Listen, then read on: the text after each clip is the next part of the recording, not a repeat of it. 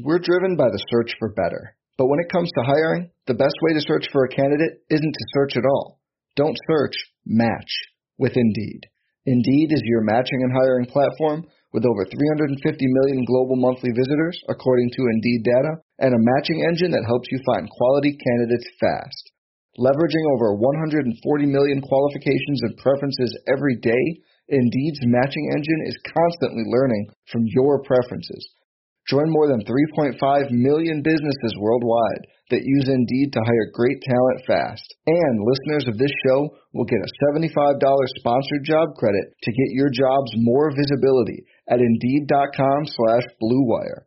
Just go to Indeed.com/BlueWire right now and support our show by saying you heard about Indeed on this podcast. Indeed.com/BlueWire. Terms and conditions apply. Need to hire? You need Indeed. The hottest Knicks tape you'll find online. Knicks all day. We bleed blue and orange. This is Knicks Fan TV, your one-stop shop for the ultimate New York Knicks fan experience. News, rumors, debates, post-game live streams featuring live callers. Let's go Knicks, baby! And now, your host, CP, the NY Fanatic. All right, here we go. Salute to Knicks Nation. Knicks and Hawks tied at 1 apiece. And joining me on today's episode to talk about this series, needs no introduction, but he's a diehard Knicks fan, a native New Yorker, actor extraordinaire, scout of Knicks gaming as well, Jerry Ferrara. Jerry, how you doing, man? Oh, man, I'm doing great. That was a heck of an intro. You even got the 2K in there, man. Hey, that's the last champion. That's the last championship. Hey, I should have brought my man. championship ring on the show today. No, I'm pumped to talk to you. It took a lot to get this set up, but we're here. Yeah. And what a time, man. What a time. What a time, man. Once again, thanks again for your patience, man. We talked a little bit before and after game 2. Give me that play-by-play. You know, Knicks coming into the second half down 13. Seems like a funeral. I was in the Garden. You know, seemed like the same old from game 1. What's going on in your house as things are unfolding and we're making a comeback? You know, before the game, you know, I had done a few pods and stuff like that and talked to a few people. I just really thought I had it figured out. I thought the Knicks would sell out on the pick and roll. I didn't think they'd stop Trey, but I thought they'd slow him down. I thought Capella would have a huge night. I figured like, oh, it's going to be free slips and rolls to Capella, and they're just going to have to hit those and let him beat us. I mean, Capella had like 4 points. I was way off. And I didn't think Randall. I was like, there's no way Randall stays in this slump, and he did. And I was pretty upset.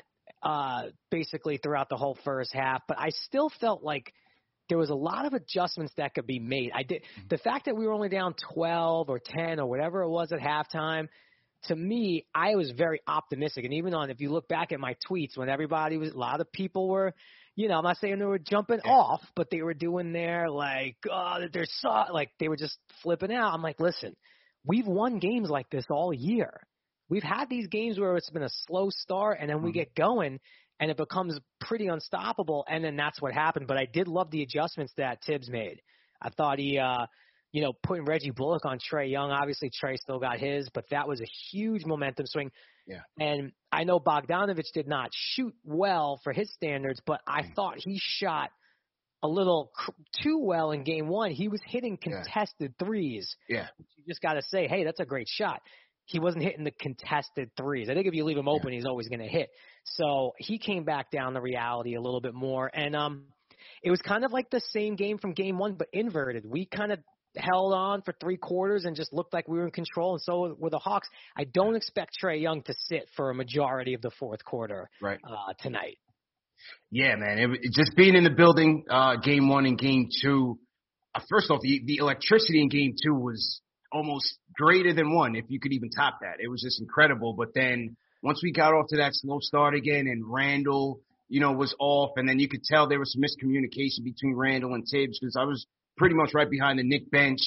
It just seemed like it was going to be more of the same, man. I was not optimistic going into that second half, but as you said, the adjustments were huge. The starting lineup adjustments, putting in Derrick Rose and Taj Gibson right away, so that we could actually play 5-on-5 offensively instead of going 3-on-5 with Peyton and Noel being very limited. I thought that was huge. The pick and roll between Randle and Rose, to me, has been potent because now you have a guy that can get Julius shots in rhythm instead of Julius having to create, a la Carmelo and do the step backs. And, with the Hawks having shading him with Capella, it was very difficult for him to drive. But having D Rose in there with the pick and roll, somebody else that can force the issue, force the defense to collapse, and then you can move the ball around, I thought that was huge. And then Julius's adjustments as well. I thought he was reading the defense a lot better. He started to drive and kick a lot better, got Bullock going. Their chemistry has been pretty good all year. So once Julius got going, Bullock got going, it was just great to see, man. And Taj, what he brings, he and Noel bring a different dynamic. Obviously, Noel is more on the rim protection side, but Taj offensively just making smart plays, making screens, getting making the right pass. I saw a couple plays where, he would seal off Capella from Randle, so allowing Randle or Derrick Rose to drive as well. I thought Taj was just being a savvy vet. And then closing with Bullock on Trey, shading him to his left, trapping the pick and rolls, getting the ball out of his hand and making the other guys beat us. I thought the adjustments by Tibbs was incredible that second half. So many things awful. And by the way, I completely agree with everything you said. I'm going to even take it a few steps further.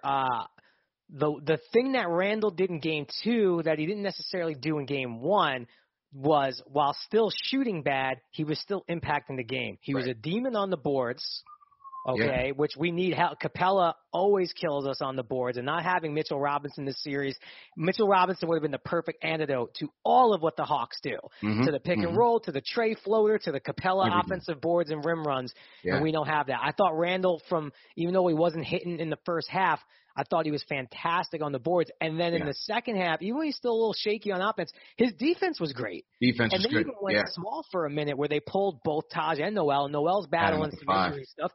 I was even saying on Twitter, you know what? This isn't – go small. Fuck it. Yeah. Excuse my language. Oh, sorry. I was going through lineups with all my friends on text, right? At one point, I was saying, okay, what if we go crunch time if it's Rose, Quickly, RJ, Burks, Randle at center. Yeah. I had an OB lineup. I was trying to come up with all these small ball lineups. So I thought Randle did a good job of impacting the game, even though he wasn't, getting his 25. The Rose adjustment, of course he had to do it. And this is no disrespect to Elfrid Payton. I've actually been an Elfrid Payton defender for most of the year. I've understood the point of what he's doing, what Tibbs is doing. He sets the table, plays good defense, gets everybody in their rhythm. It's almost like he's like a starter who then gets the rest of the game off. But the Hawks are wise to this. Nate McMillan's a defensive dude, and it just shrinks the floor too much. I'm not saying don't ever play Elfrid Payton again. Just this series, with how long the Hawks are now that Hunter's back in the mix, it just shrinks stuff down. I was saying, look, if you have enough confidence to play Frank the last play of the game with ice cold off the bench, then give him those 8 minutes to get a little bit of rhythm. He's a better shooter than Payton, and just let Randle or RJ handle the ball for those till Rose comes in. Anyway, he made the right adjustment by putting Rose in, obviously. And I guess I'll ask you, because now I'm just trying to figure out, does he stick with what he did? Because, can D Rose really play these 38, 39 minutes a game? We need him to, but that's a lot to ask of any player over the age of 30, let alone D Rose. But he's doing it. He looks super in shape. I just felt like, and you're right, because to me, Hunter he really changed the whole dynamic of the Hawks defense, because he only played in the first game of that 3-game series in the regular season. So we really didn't get to see him. But coming in with that reputation out of UVA, as a 3-and-D player, I knew he was going to give us fits. And so that in Game 1, that opening lineup, they had Collins on Payton and Hunter going up against Randle one-on-one with Capella shading him. So when that slowed down the half court, we really had no type of flow, no type of engine for the offense. And that's why I think D Rose is so critical. Yes. But now, even in Game 2, Tibbs, he subbed him in from 8 minutes to go in the first, all the way through the end of the half, then started him in the third quarter. I'm like, what is going on, man? It's a lot. It's a lot. And, I don't know. Do you just start Rose and then say Quickly's backing him up? Or Do you stick with what you got, and do you give maybe Frank or even like Burks? Like I'm not saying start him at PG, but then again, that second unit, the Rose Quickly Burks combo with no Randall on the floor is so potent. Are you messing with that? This is a really interesting chess move we have to make. It is. Here. It's potent, but we saw in game 2 when Burks, Quickly, and Obi, that unit, they went on a nice run in the third quarter. Yo, Obi had the Garden electric when he had the block on one end, comes back and catches the alley-oop from Alec Burks. The Obi Toppin chance going off at MSG, man. What a moment for Obi, man. I'm sure you heard the MSG call of that, right? Because I was watching on TNT, but then I saw on Twitter like Mike Breen and Clyde Frazier are losing their minds, so I found that. And, I'm happy for Mike Breen and for Clyde Frazier that they get to call some of these games in this atmosphere with the combination of people coming back to the Garden. It's like a reunion, I've been to the Garden a lot. I don't think I'm going to get to a playoff game. I don't know if these kids will let me just yet, but it also feels like if you're a Knicks fan and been going to games, wherever you sit in the Garden, I don't care. Like, this isn't a front row, celebrity row thing. I don't care. There's regulars all over the Garden. It's like a family reunion, and you just happen to be gathering at an amazing basketball game. Yeah. That's what it felt like, man. The first 2 games, that's what it felt like. The electricity, it was unlike anything I had ever experienced at Madison Square Garden. And then to come from behind, win game 2, spilt out onto 7th Avenue. I mean, did you see? I saw the video. I saw it, man. Like, listen, also you and the stuff you do and, and Nick content creators alike, like this is the fact that you guys have been able to make the content that you have when things have been rough. Now that things are trending upward, like now sky's the limit. You guys just keep going full blast, you know? Man. I'm telling you, man, we went through 9 months of the pandemic, no basketball. We were able to survive that. We brought on a lot of former players, and that was great because the storytelling, the storytelling of yesteryear was great, especially Xavier McDaniel. He was a fan. Oh, the X-Man is the best. Yeah. So, it meant a lot because we would get tons of messages from fans like, you guys really got us through the pandemic. I was going through a hard time. I was depressed. And so it was great. It was great to provide that value. And then for them to come in now unexpectedly making the playoffs, a 4th seed, I had this team winning 26 games this season.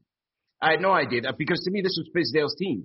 And I had no clue that they were going to make this big of a leap defensively. And even offensively, they turned it around. Obviously, D Rose being the game changer that he was. So, this season all the way around has been magical, man. House money is what I call it. Everyone's kind of – now you could officially say everyone has done their part because you look at the front office, you look at Scott Perry, you look at Leon Rose, you look at, Wes, and like all those moves, the Rose move, the getting Taj back, the Burks signing looks like one of the best free agent signings that wasn't obviously like. And that was the first day. That was the first day. So they did their thing, and then obviously you look at guys like Randall because it is a tricky thing, right? You're a young guy in the NBA, right? Pandemic happens. You're on the Knicks. Your season's over, right? And you have as long of a layoff as you ever have, and it's not easy to get gym time. Everyone's scared, and justifiably so, of like, how do I work out with people? And then guys like Randall, RJ, and whoever like found ways to get in the best shape of their life and improve their game. So you got to take your hat off to them for doing that. And yeah, man, I do give props to Fizdale, though, for something, right? And I went to a lot of those Fizdale games, and it just didn't work. And it didn't work with Hornacek. You can't blame all the coaching. It's like all those things I said that have gone well, the opposite was happening from front office and coaching and players. But Fizdale recognized early, and no one really did this with Julius Randle, but Julius Randle was playing point forward under Fizdale. The issue I always had, and this is what I used to always say to my boys I would go to the game with, is like, I like Randall as a playmaker, but I don't like him bringing the ball up from the inbound. Me neither. Right?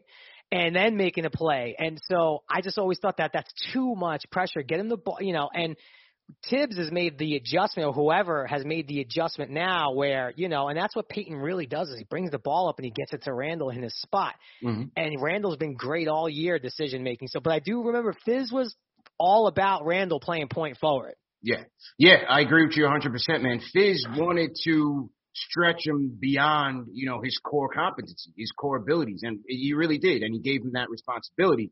I just felt like it just wasn't in the right scenarios, Right. and he didn't necessarily hold them accountable for that. And so he had a lot of turnovers, the spin moves into the triple teams, and it was a nightmare scenario, man. So Yep. Tibbs has definitely reined him in, and it's paid off dividends, tremendous dividends. Let's talk game 2 adjustments, right? We started with the starting lineup just to pick that back up. I'm going Rose first, and then I'm going quickly Burks, and then I'm sliding Frank into that wing rotation for Bullock, for RJ, maybe for Quickly at points, because I want him on Trey at times, Lou Will, Herder. I mean, the Hawks have so much firepower on the perimeter, man, that we They have do. to get Frank some minutes in there. I just slide him into the wing rotation that way. But I'm starting with D-Rose right off the bat, and then I'll go to Burks a little bit earlier to give him a spell. So I'm gonna lean a little bit different, okay? Only because I don't want to break up that trifecta off the bench, but also, you know, I do want to be able to have that ability to go to D Rose in the third and play him all the way. So I'm gonna bench Peyton, and I'm gonna put Frank in. I would put Frank in the start. Again, this is for like 6 minutes, and Randall's and RJ are going to be running the offense, and Frank then slides in, and he's a good corner 3 shooter. So at least you get. Excellent. You know, and if he hits 1 or 2 in those 6 minutes, keeps the Hawks honest, and I think might open the floor up for Randall, and maybe get Randall in rhythm a little bit earlier. And then I stick with the same rotations pretty much throughout. The only other thing I would really give a look at is maybe throwing them the small look again, and maybe it's with Toppin at center and playing alongside Randall, or maybe it's it all depends on Noel's health, obviously, too. Right. I would maybe pull Taj and Noel, throw a little bit of a different look, get maybe Obi 2 or 3 extra minutes, and or maybe throw Randall at center just to give him a different look. But that closing lineup, I mean, I think really, it's Rose, Bullock, Burks, Randall, and I guess Taj at this point, or whatever center's kind of got the hot hand. I would like to see RJ in crunch time. He deserves it, but I don't know. I don't know. It's just work. That crunch time 5 right there has worked. So. Yeah. I mean, it's hard to blame Tibbs for not playing him, because I feel like Burks is so important just from a shot creator, a guy that can get to the line. You know, that's one thing. We don't get to the rim and get to the free throw line enough. No. And I think Burks does that and Rose does that. So you have to finish with those 2 guys in the lineup. And then Bullock and RJ, Bullock. You know, who do you trust to defend more? Who do you trust to knock down the open 3 more? You know, I can't knock Tibbs for making that adjustment. Even though I want to see RJ out there, I want to get the W, man. Yeah, and I guess Bullock, and I would say maybe if Bullock, you could kind of tell usually early if Bullock's like feeling it or not, although he didn't really do anything in game 2 and then exploded. Those threes were huge. Big. So big. I guess I would, again, I guess I would continue to go with Bullock down the stretch, because spacing for us is always something that we're going to struggle with. Yeah. Even though we've shot the 3 ball so well this year, I think still the book out on us is like, you know, certain guys you just don't have to close out on. Bullock, even if he's off, you have to close out on Bullock. 100%. And you do have to close out on RJ too, but I guess Bullock maybe it's a little more of a panic if you think he's open. Yeah. So I would stick with that. I like the small ball lineup idea, because once Capella comes out that game, the whole thing's blown wide open. Right. Danilo's not guarding anybody. They right. tried to throw Okongwu out there as an adjustment in game 2. He really wasn't effective. I mean, once Capella's out the game, we can go full cylinder, small ball, and really just attack them, because they have nobody to defend us. And so I would go there. How about this adjustment, though? We're not working Trae Young enough on the defensive end. I'm not sure if you saw that tweet from Tommy Beer, but he said that we only shot 12 field goal attempts against Trae Young. Bullock had 5, and then IQ, Burks, and RJ had 2.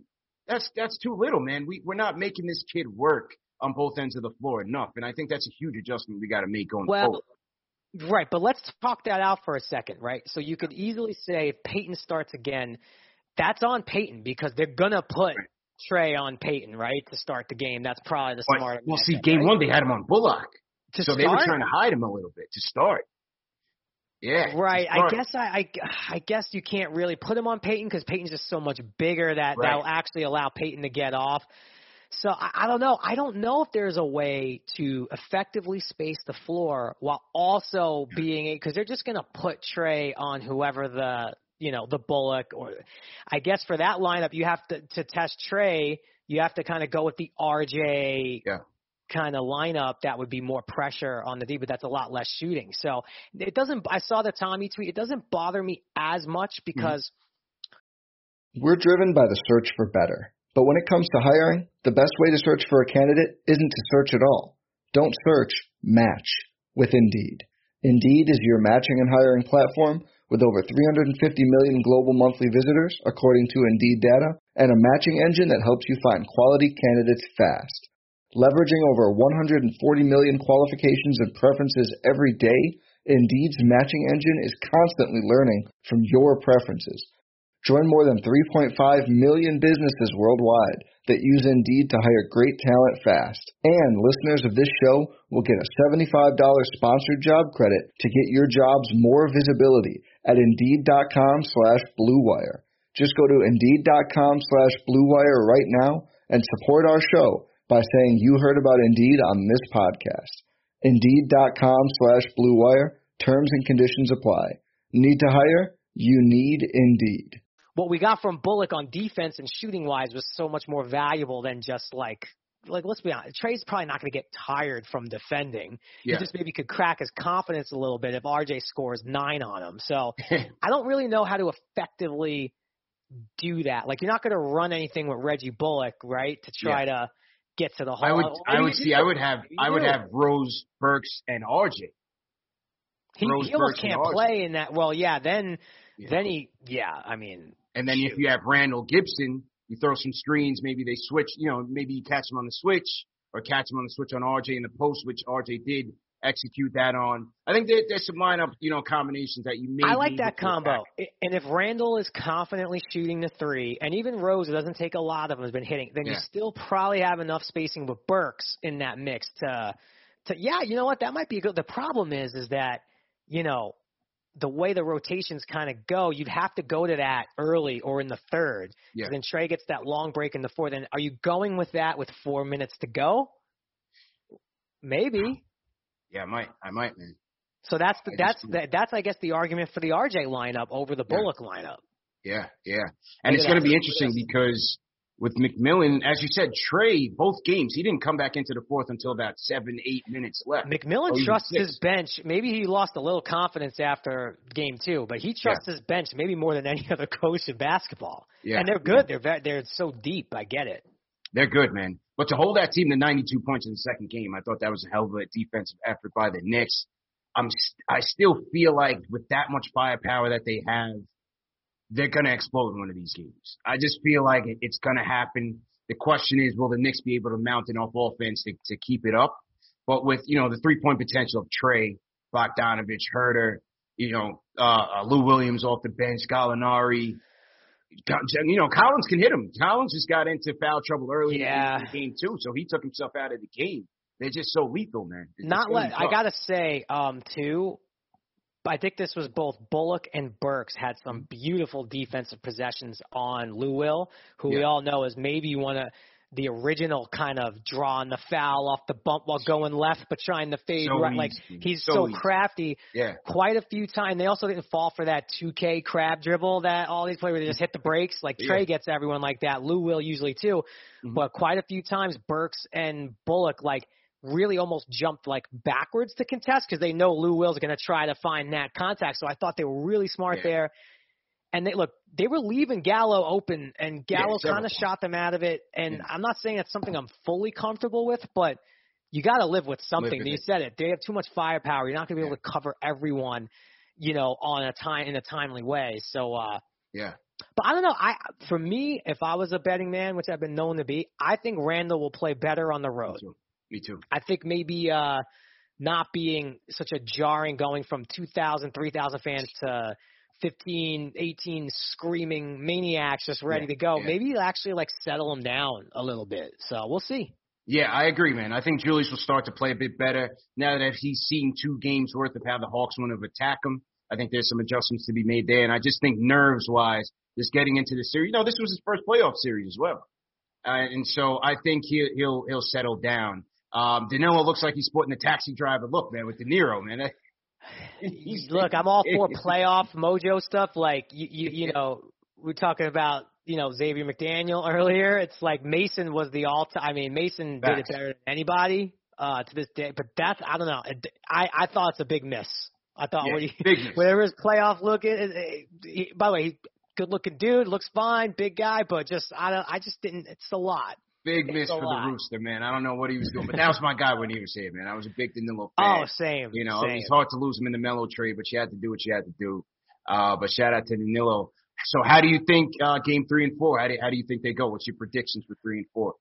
Look, obviously I want to win both, but I would be just thrilled with a split. I think that, and I think that's all you could ever really do. And the Hawks got their split in New York. So, I've always said from the beginning, and obviously I'm picking the Knicks because I'm always picking the Knicks, but I do think it's a 7-game series. Me too. I think these teams are so closely, evenly matched, but they in a different way. They do different things, and they're both so young. I think we have the vet advantage. I mean, their vets are really at this point like Lou Will and Gallo and Capella, right? So they got some guys with some playoff experience. The Taj and D Rose of it all, I think is huge for us too. I go with the better defensive team in the playoffs. I think with two young teams, I give the slight edge to defense. So I still got the Knicks in 7. I think we get the split. Yeah. I think we get the split we need, and I do think it's going to be tonight. I think Randall goes off tonight, and I think it's tonight, but I don't think the Hawks by any stretch are done, and I do think ATL is going to be wild tonight. Yeah. Obviously we're all making is it quiet in here still, Trey? Like, look, it ain't going to be the Garden, and I know New York fan, we travel well. We'll have people there. Yeah. But I expect the Hawks to shoot better, especially guys like DeAndre Hunter at home. Right. Late in the game than when they're in what you were at on game 2 in New York. Yeah. True story, man. I'm going for the split as well. I think he's going to go 7. I predicted Knicks in 7. I thought that the bench is going to be, the deciding factor in this series. Our bench scored over 64 points game 1, 50-something points game 2. Our bench has been electric. McMillan has been really campaigning for some calls here, man. I mean, a guy that played for the Seattle Supersonics with the glove and the Rain Man in the 90s, the heyday of the 90s. I mean, what is up with this Charmin tissue saw? Now they're complaining that the screens are too hard. Don't even get me started. First it was the league wants the Knicks to win. Now the Don't even get me started. I watched the second half twice that night, right? Well, I couldn't go to sleep after. Once all the kids were asleep, I'm like, you know what? Let me watch the second half again. And I tweeted a few things. It was like we were down 12 with 4 minutes to go, and the Hawks had the ball. And that's the turnaround was great from there. And I counted about 3, I'm not going to say illegal screens because it's the playoffs, but 3 clear outs by Capella on Trae Young and Bogdanovich drives where he just literally turned his back with his arms out and just blocked out the help defender. And it's a savvy move. It's a foul. Right. But in the playoffs, certain things go. So, look, I give Nate McMillan credit, right? Like, he complained about certain things game 1, and I thought the game was officiated really well in game 1 until we started getting the ticky-tack BS out of nowhere. Like, I don't mind as long as it's all consistent, right? Just don't change the style in the fourth quarter. Yeah. And now he's talking about illegal pick. Like, look, Capella is right up there with league leaders with sketchy picks. So either call it both ways or don't. Pick a side and just let him play. I'd rather them don't call the subtle, smart ones like Capella was doing. Right.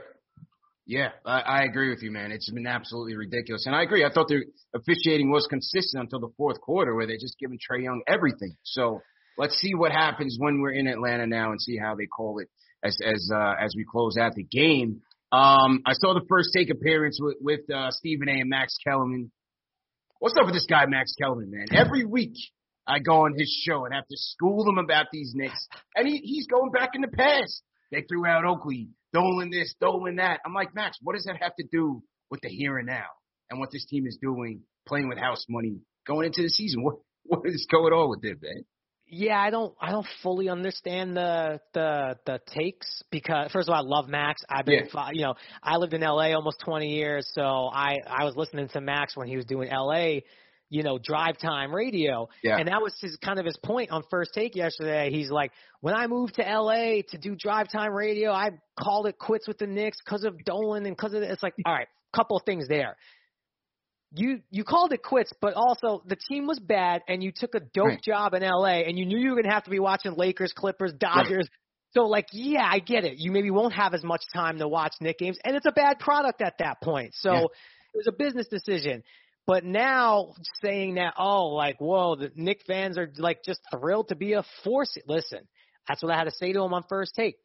We are going nuts because we were, let me do the math, 18 minutes away from being down 2-0 in the first round. That's right. So that's why we're so fired up. And when every single media company and analyst and smart basketball person is saying 25 wins tops for the Knicks, to basically almost double that and be a 4 seed and have all our draft picks and have Dallas draft picks and have rookies on our team on rookie contracts. Yes, we are very thrilled to be where we are. Yeah. Have to be. This is house money, man. This is house money. And I just feel like, whether it's the Nets or the Lakers, when you bandwagon, you lose all of the pain. The pain is worth it. The pain is worth it. Obviously, we're not winning the chip this year, right? And we got a long ways to go to get there. But just seeing the reaction to winning Game 2 of the first round, we stopped traffic on 7th Avenue. If we ever win a championship, it's going to be state of emergency. But it's because of all the pain that you've endured before that. That's what the Cub fan had gone through, the Eagles fan, the Red Sox fan. Those aren't even my teams. But look, those fans, when they finally did it, it means more. Max rooting for the Lakers now. What does that mean when they won the championship for him last year? I asked him that on his show. What does that really mean? Right. It's meaningless.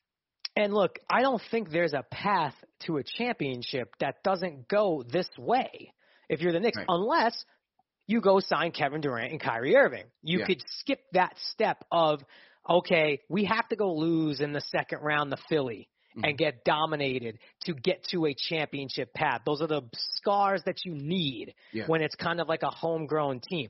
You could skip that step if you sign LeBron, if you sign Kevin Durant, Kyrie Irving, Kawhi Leonard, although they're having their own problems out there in LA. So, you could skip that step of being like, all right, you made it to the second round, great. And the other thing, and I've said this many times, this might sound like bitterness, but I truly mean this from the bottom of my heart. It is not. I would have been thrilled if the Knicks got Kevin Durant and Kyrie Irving because we would have skipped a whole bunch of steps and we would have been a championship caliber team. You get those two guys, although they had to go out and get a third Hall of Famer to then be a championship contender. It would have been great.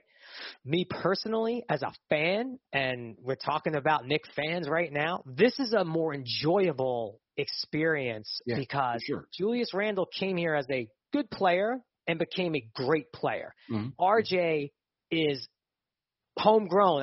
Meaning like our draft pick, quickly, Toppin, we had smart signings. When we bring Rose back to the Knicks, he was a Knick a few years ago.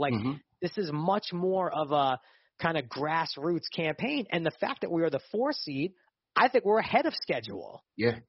So I enjoy this more, man. I went through this with the Yankees in the 90s before. I never enjoyed when the Yankees would go sign Giambi for $30 million and even Stanton. Stanton's a great player. Give me the Jeter, Mariano, Pettit, Posada, and those things don't happen. But once every decade or two. You might have to wait 20 years to get that experience again, and we have waited about 20 years. So I'm with it, man. I'm with this. The storylines are just better, man. It's a redemption story for Tibbs. All the knocks that he's gotten, as a coach and running plays to the ground and not having relationships with the young guys. You got 15 guys ready to run through a wall for him. I'm looking at the game. I'm looking at the bench. Theo Pinson is out on the court with Tibbs, in lockstep, coaching all these guys out there. The guy hasn't played 1 minute of meaningful basketball. Like I said, redemption story for Randall, for Derrick Rose. I think RJ could be in this town, maybe not the rings, but like the next, like Mattingly or the next star that New York really rallies around. That he may not turn into a superstar, but mentally, he has that toughness to really, represent the city well. I think RJ is going to be that guy for us. Yeah, like, look, I don't know how you draft for this, right? Like, it's a tricky thing. I think, and obviously I was even following the whole, Matt Barnes, Steven Jackson, Kwame Brown stuff, right? And like bust talk and all that. And like, I get like all sides of it. Like, Kwame Brown's not a bust in like life measures. Like, he made it 50 times over. But how do you draft that guy that, wants to be great, not only as a player, but within the team context of winning? Mm-hmm. I don't know, because even like, look, this is a terrible comparison I'm about to make. Terrible. But I do some scouting stuff for like the NBA 2K League, right, with the Knicks. And even with that, these are young, some of these, I call them kids because I'm old. Some of these young men and women are 18 years old, and they are so savvy about like what to say, how to say it, all the right answers. And sometimes once they get into the league, they do quite the opposite of what they said. I remember these meetings, and they do quite the opposite of what they said.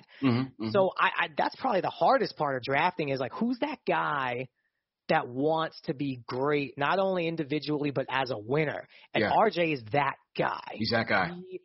I'm not comparing him to Kobe Bryant, but it seems like he has that desire. Like, he seems like the dude on Friday night. He's like, you guys are going to the club? I'm going to go get these shots up. Like, he seems like that kind of guy. And Randall is that kind of guy. We've read every article on that. So that makes me very, very optimistic about the future, because he's also – is he 21 yet? I don't even think he's 21 yet. I don't think he's 21 yet. I think it's like next week or something.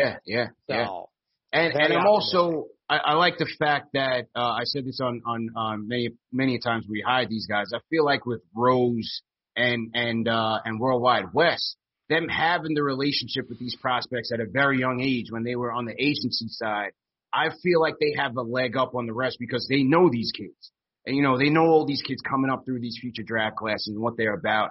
Obviously, the ones that go through Kentucky, they have an even more special relationship with, and ultimately who gets funneled through CAA. But I just feel like we have a leg up with those guys in terms of the relationships that they formed with a lot of these prospects come. Here's why that's super smart, right? What you just said, and you got me thinking like, wow, I didn't even think of it that way. I thought about it for what you're saying, but now I'm thinking about it in a whole other way. Like, do you know two young guys who weren't scared of anything in games 1 and 2 is Quickly and Toppin, there you go. Right? There and Toppin, for everyone in every, sports personality, year one's already throwing the bust word around with Toppin, which is ridiculous. Because nowadays, like, if you get drafted in the lottery, if you're not an instant star, you're a bust. That's how quickly the turnover rate is. But no one was saying the name Emmanuel Quickly in the draft. Like, some people had us targeting him maybe even second round or whatever, or late first. And one thing you say, Quickly was great in game 1. Game 2, that dude was he was throwing up air balls because you could see the adrenaline. It was almost like a boxer where you got to be like, yo, this is a 12-round fight. Take a deep breath. Like, he was so amped up, but he is unafraid. And I don't think that dude's going into Atlanta tonight afraid of anything. And I don't know how you draft that, like, because these guys are so savvy at saying the right thing. But I think we found 2 or 3 young players who just aren't afraid and want to be great. Yeah, man. Definitely looking forward to what they can bring in the future. But tonight, Sunday, we got to get a win, Jerry, man. I definitely appreciate all the time you gave today. Next one, we got to get you on a post game once I get back in New York, and, you have some time in your schedule. I know it's very busy for you, man. We definitely got to get you on a post game and hear from the callers live and direct, man. But for today, I definitely appreciate the time. This was a great conversation, man. For sure, man. And, I would say the nights get a little tough with the 2 kids. But as far as post-game, I think maybe after Game 5. We know there's a Game 5 when you're back in New York. If I just get – the only thing is, like, I could commit. You just got to be okay with the last-minute canceling. That's out of my control sometimes. Yeah. I would never normally cancel on anybody last minute, but if this house goes upside down, I'm like, Understandable, man. We're flexible, man. No worries. I would love to take some calls and talk to Knick fans all day. I mean, this is what I've been doing all day anyway. All right, no doubt, man. Thanks again. Enjoy the game. Enjoy the weekend. I'll hit you up on Twitter, man. We'll talk during this game. Yes. Hopefully we get a W, bro. Thanks a lot. Please do. O'Reilly. You need parts? O'Reilly Auto Parts has parts. Need them fast? We've got fast. No matter what you need, we have thousands of professional parts people doing their part to make sure you have it. Product availability. Just one part that makes O'Reilly stand apart. The professional parts people. O'Reilly Auto Parts.